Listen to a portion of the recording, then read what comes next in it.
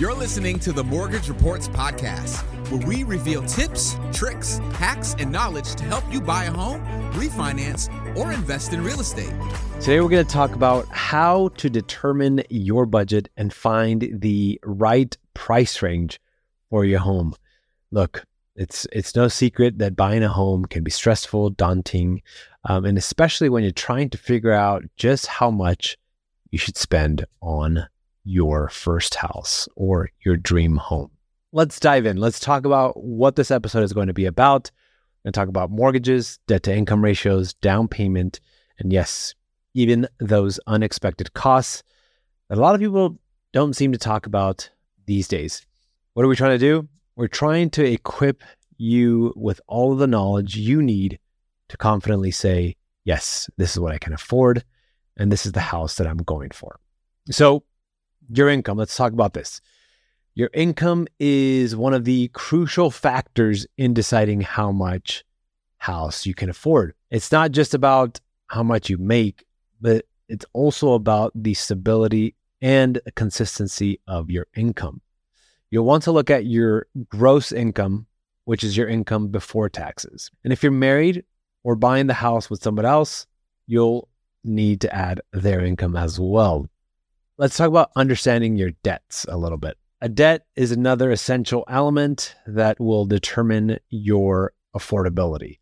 Lenders will look at how much debt you have and your history of repaying it. Now, this includes your monthly obligations like car loans, student loans, credit card payments, and any other existing loans that you have on your credit report. It's not only about how much debt you have, but also your ability to manage and repay that debt. So now let's talk about the next phase of this. It's calculating your debt to income ratio. So now that you understand your income and your debt, let's calculate your debt to income ratio, or as we like to call it, DTI. So your DTI is the percentage of your gross monthly income that goes towards paying your debts.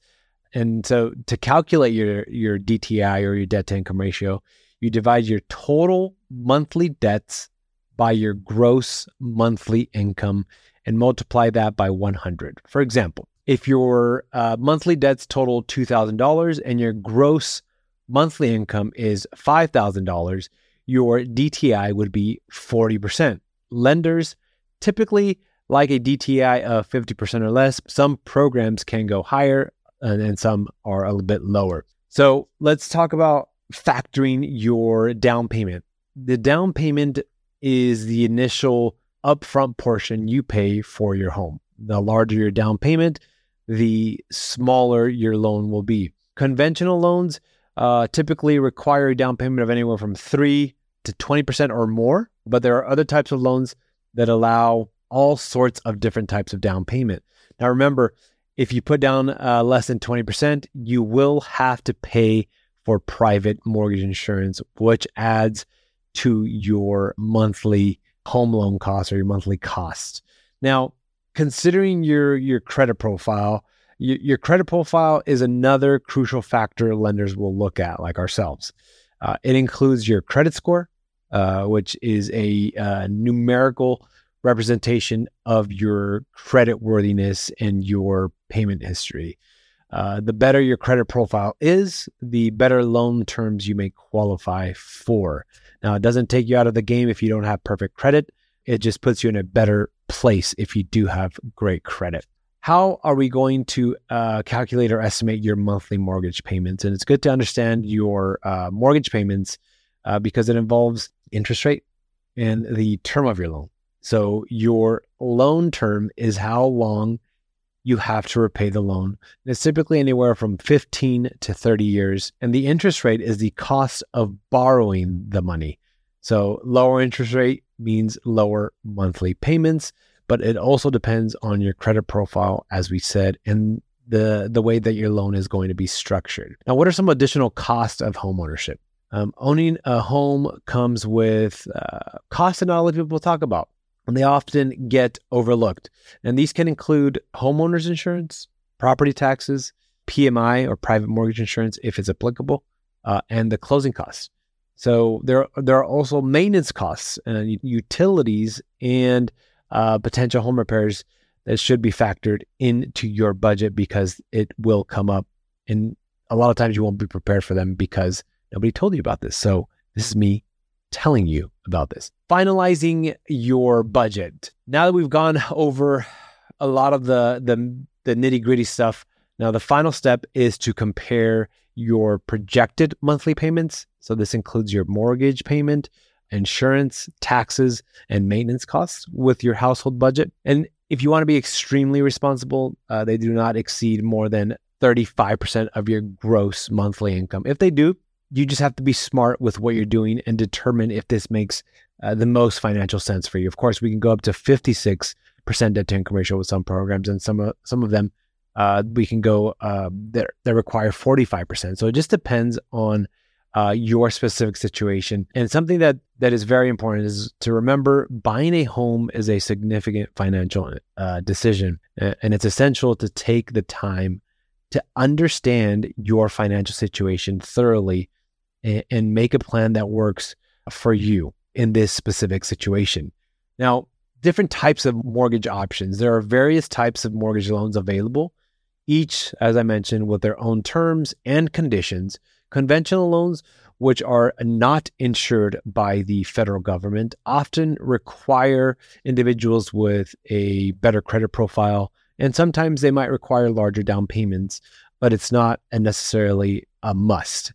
Now, if we look at government-backed loans like an FHA loan or VA loans, they often come with more lenient credit requirements and lower down payment. Now, it's essential to research each type of loan and understand its pros and cons, as well as how it aligns with your financial situation. Of course, please speak to a mortgage professional and they can guide you through this process. Now, let's talk about something that a lot of loan officers or mortgage brokers and bankers don't like to talk about, and it's shopping for interest rates.